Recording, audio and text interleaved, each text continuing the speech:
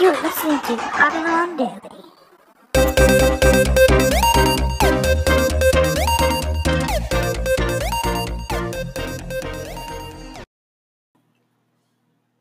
Hello, everyone, and welcome back to another episode of Huddle Daily. Hope you've all had a great week. Today's Saturday, just about the end of the day, and I don't know if you've been in the United States or not, but we've been having some pretty crazy ice and snow and rain going on, so pretty much no matter where you've been, at least in the Midwest, you've been receiving some fun days, probably some snow days if you're kids. So hopefully this finds each and every one of you safe and ready for another episode.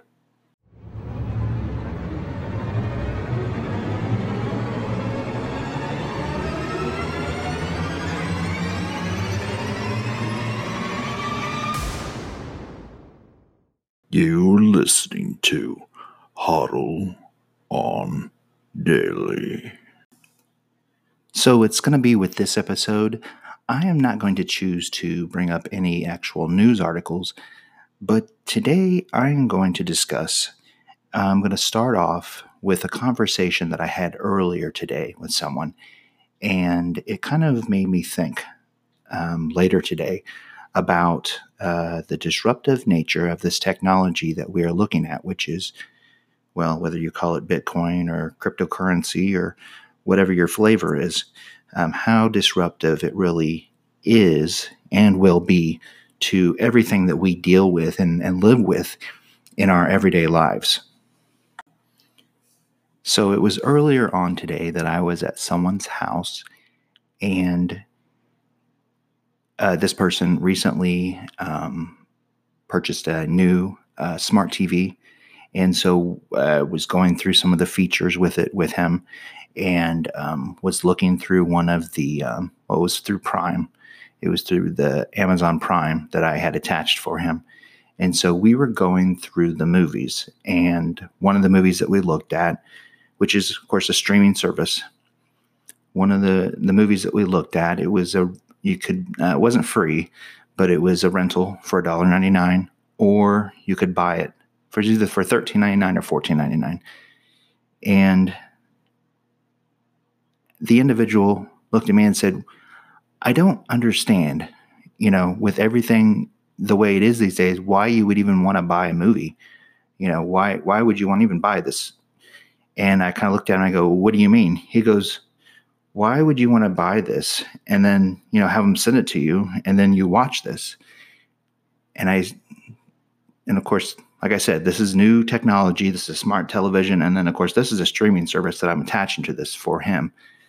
And so I said, well, actually, if you look at that, it says rental. I said, the rental is $1.99.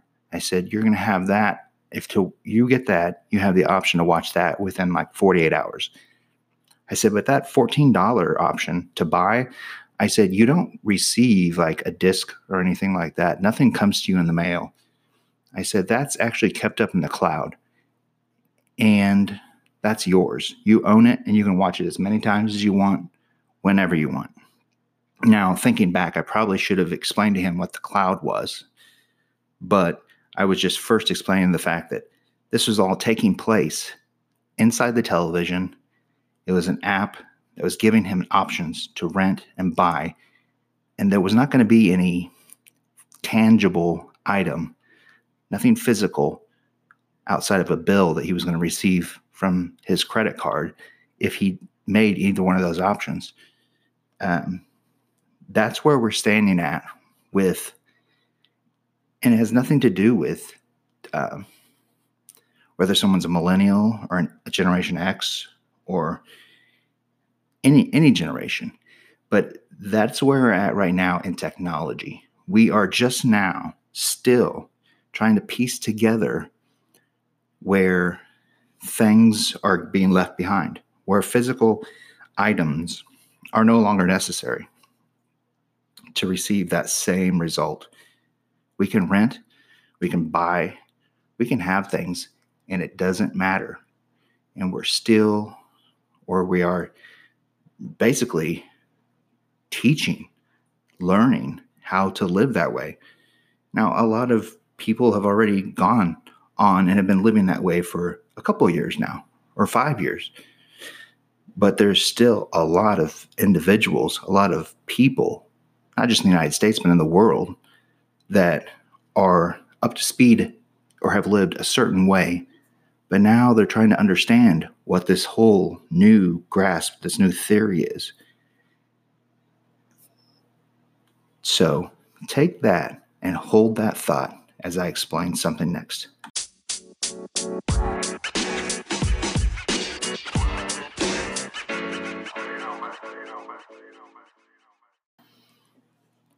As I came home this evening, I was thinking about all the companies that there have been out there and how a lot of those companies are no more.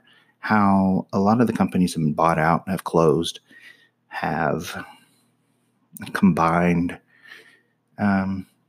over the years. And there's really just like maybe 4 or 5 like entertainment companies, or, like your Disneys, your Comcast, your AT&T, Verizon, whatever your main ones are. And how, just like when I spoke to that person earlier and said they're in the cloud, really it's like Google and Amazon are the 2 main cloud companies. And I'm sure that there are a lot more. There are other IT technology companies out there, but Amazon and Google house even government contracts.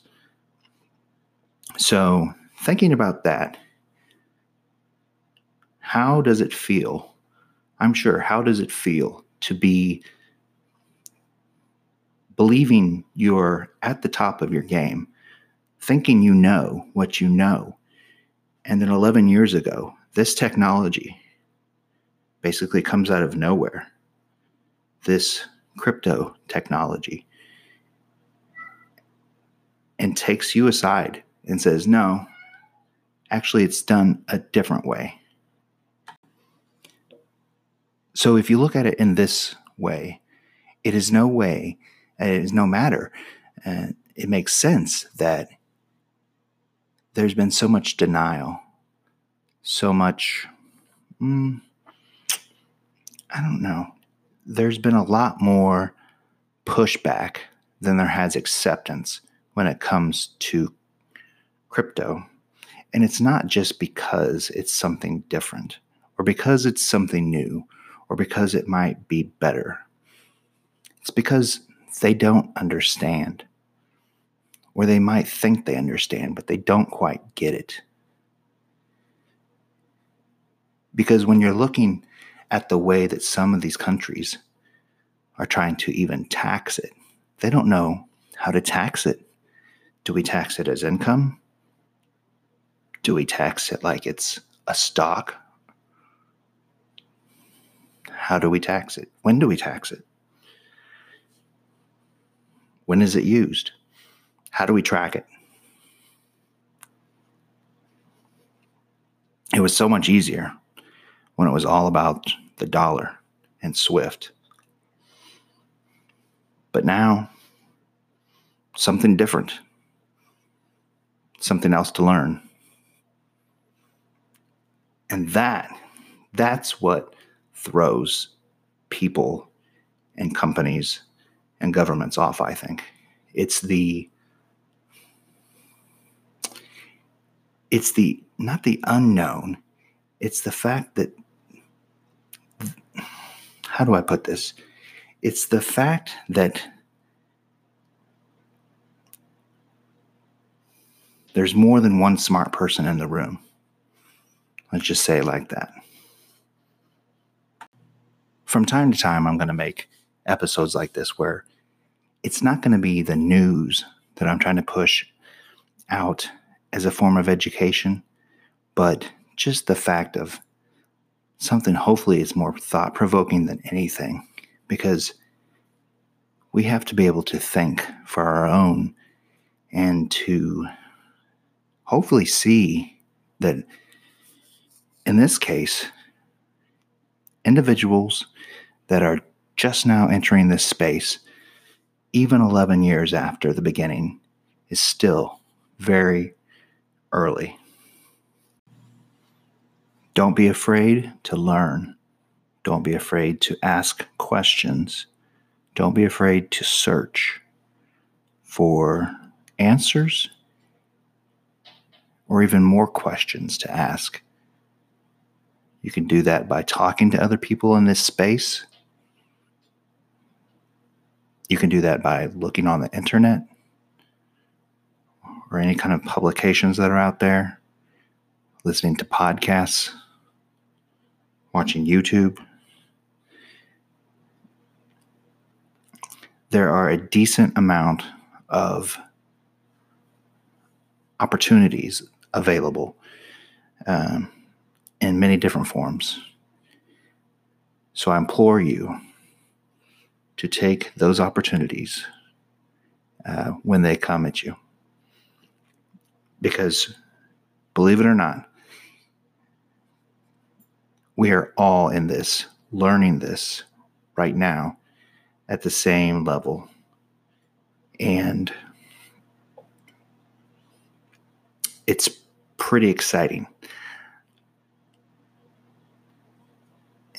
And in 5, 8, 10 years from now, when we're switched over to things on the blockchain, when cryptocurrency is a different form of payment, whether it be Ethereum or Bitcoin, if you start now, you're going to see how much more ahead of the curve you're going to be. Not only understanding, but it's possibly financially. I would like to thank everybody for stopping by and listening to another episode. I hope that you can have a great Sunday. Finish up your weekend. Monday is Dr. Martin Luther King Jr.'s Day. So if you work for the state or federal government or a bank, I believe you have the day off. So go do something constructive. Get with the family, or maybe just stay at home and relax. Do something with your time off, because if you have it, be grateful for it. I'm grateful for you. If you want, I'm on Twitter, Pinterest,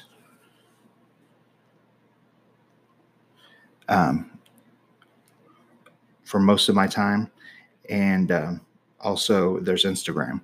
So if you are wanting to reach out to me, if you're wanting to tell me that, hey, I like this episode, or hey, don't do any more of these, reach out to me. Best way would be Twitter. That's Hodl On Daily. Again, thank you for listening, and I'll talk to you soon.